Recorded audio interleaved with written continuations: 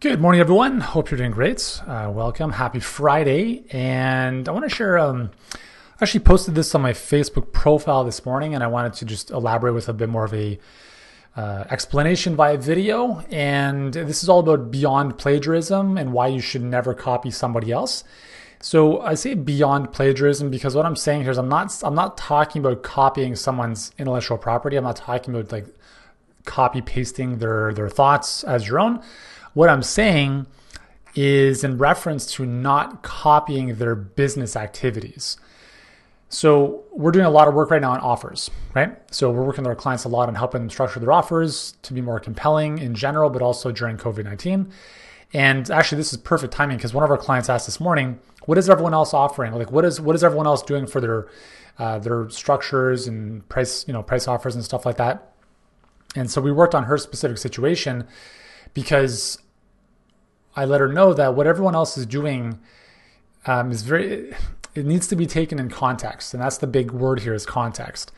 Is like, for instance, in her case, she had some high hard costs that needed to be covered as soon as possible up front, whereas someone else might not have any hard costs other than, ad spend and acquisition to cover.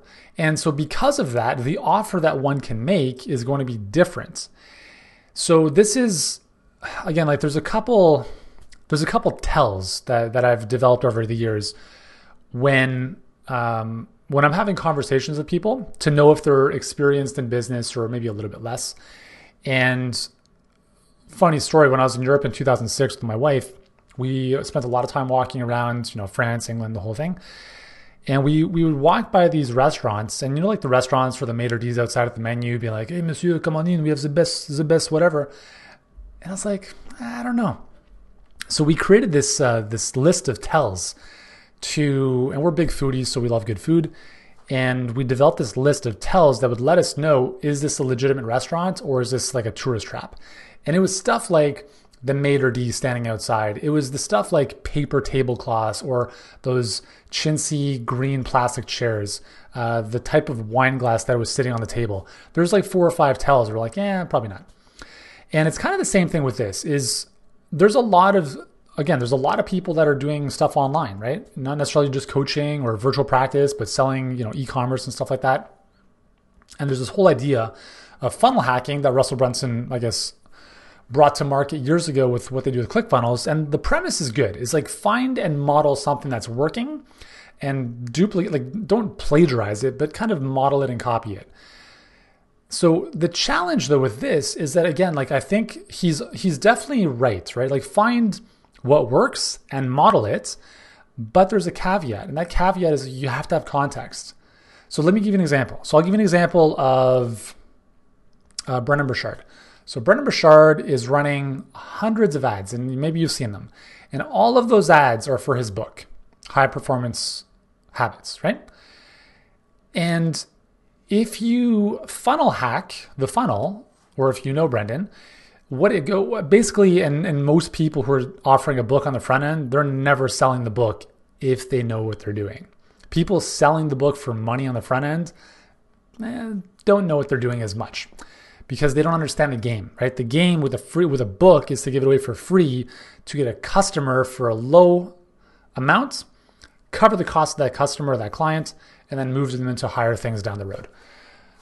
So Brendon, and I think Brendon's amazing. I'm not by no means am I speaking poorly of him. I just want to use his example as context. So he's running all these ads, right? Spending a lot of money running ads for this free book, right? Physical book shipped to your house or a PDF download, I believe, or both.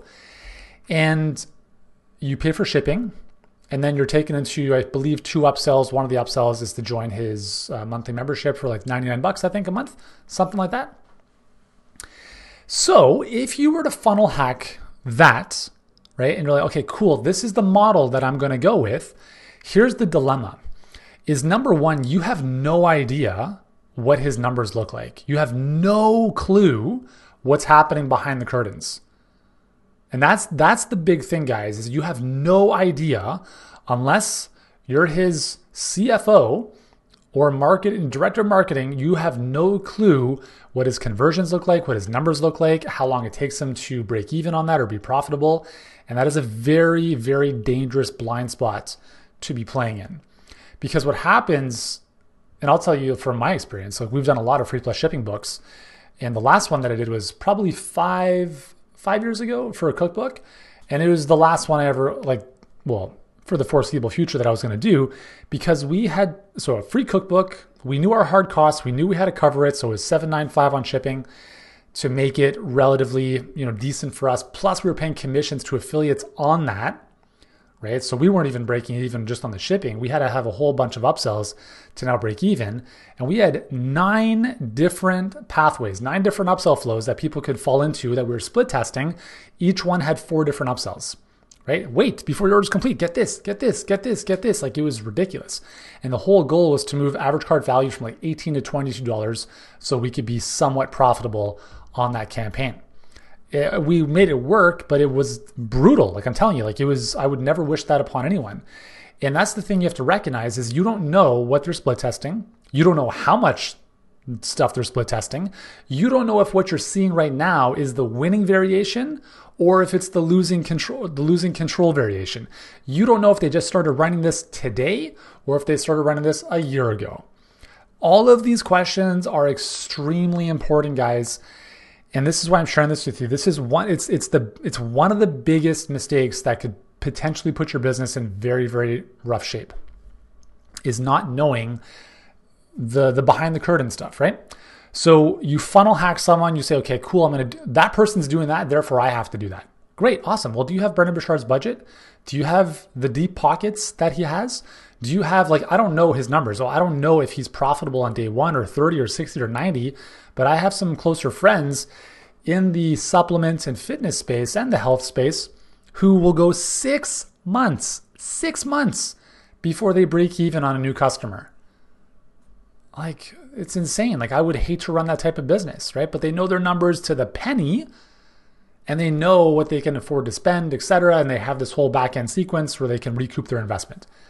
If you don't know that and you're like, well, they're doing that, I'm going to do it, you're in big trouble because, if you're okay being in the red for 6 months, that's cool. But if you're not, I don't think you need to. You could land into some very deep waters, right? With that type of funnel hacking. So I think context is extremely important. So please take this to heart. It's a mistake I see a lot of people make, and it's a mistake I see people make just because they don't have the right guidance, right? I think wisdom. So we just had for our Luminaries mastermind, we had Dr. John Berardi from Precision Nutrition, good friend of mine. So he did super generous, an hour and 45-minute training for our group. It was incredible. And we talked a lot about this. We talked about doing what's right for your business, right? It's not to say that a given business model, for instance, he used the example of with Precision Nutrition, when he started back in officially 2006, but even before that, he was blogging, right? So a lot of the stuff he was doing was writing on different websites in his blog, and he built up a good following over time. But that took a long time, very much like it took me 5+ years to build up the following on my blog. So if you were to look at my results on my blog, which are nowhere near where they used to be because we just stopped doing it, our peak, 1.25 million visitors a month. And you're like, wow, Yuri is blogging. I'm going to copy what he's doing. So I'm going to create infographics like him. I'm going to create content like him. And I'm going to figure out whatever. That's cool. You can do that.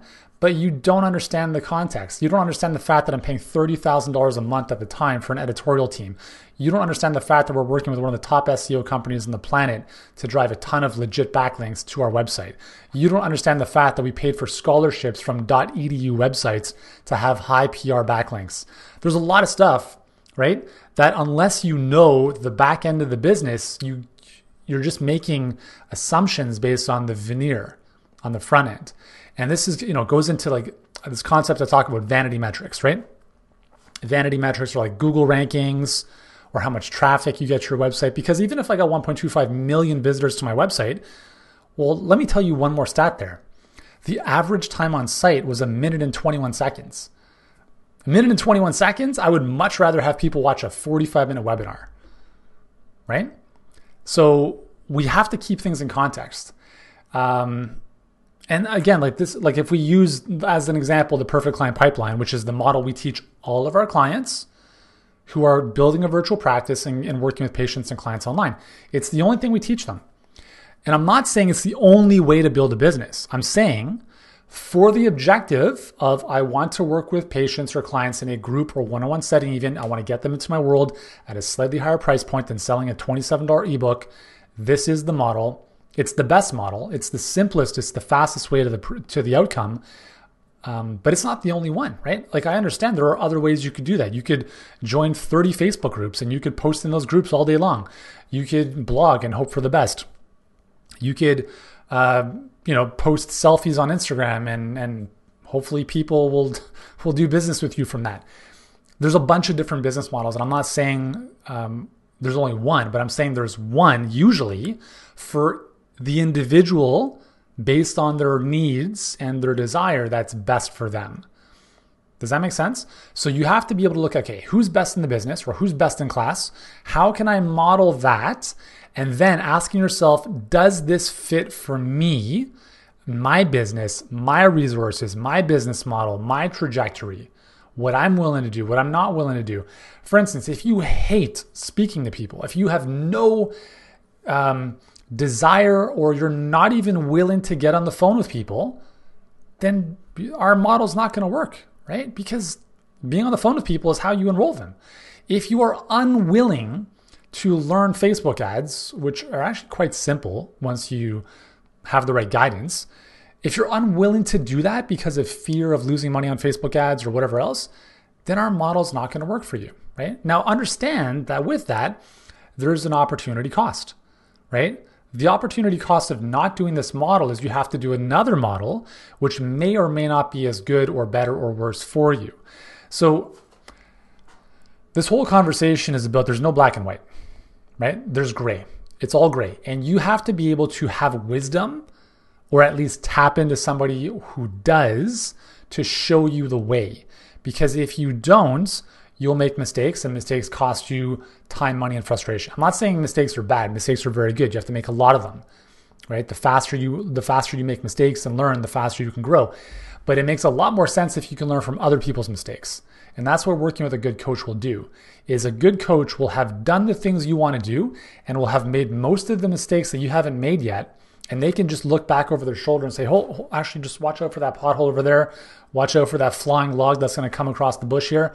That's what a good coach is going to do, is going to provide you wisdom and guidance based on extensive experience. Not just I had a good month, but I had like a good 15 years with a lot of ups and downs. Okay, and that's the difference, guys. So context is extremely important. So that's the deal. If you'd like some guidance, if you'd like some wisdom from myself and my coaching team, we have 40 plus years of experience between us. So if you want us to help you get more clients or patients in your virtual practice and you're interested in this perfect client pipeline, and maybe you have a brick and mortar that's currently closed and you want to be able to retain your patients without even having a perfect client pipeline, we can help you with that. Essentially, we can help you with the acquisition issue. How do we get more people working with you, paying you money so that you can help them? That's what we do every single day, probably better than anyone else.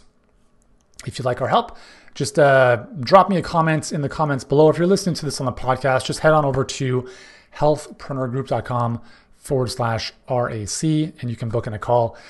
If you're a business owner, if you're already generating revenue, and if you have, if you've been in business for at least more than a year, if you just started last week, probably not the best fit.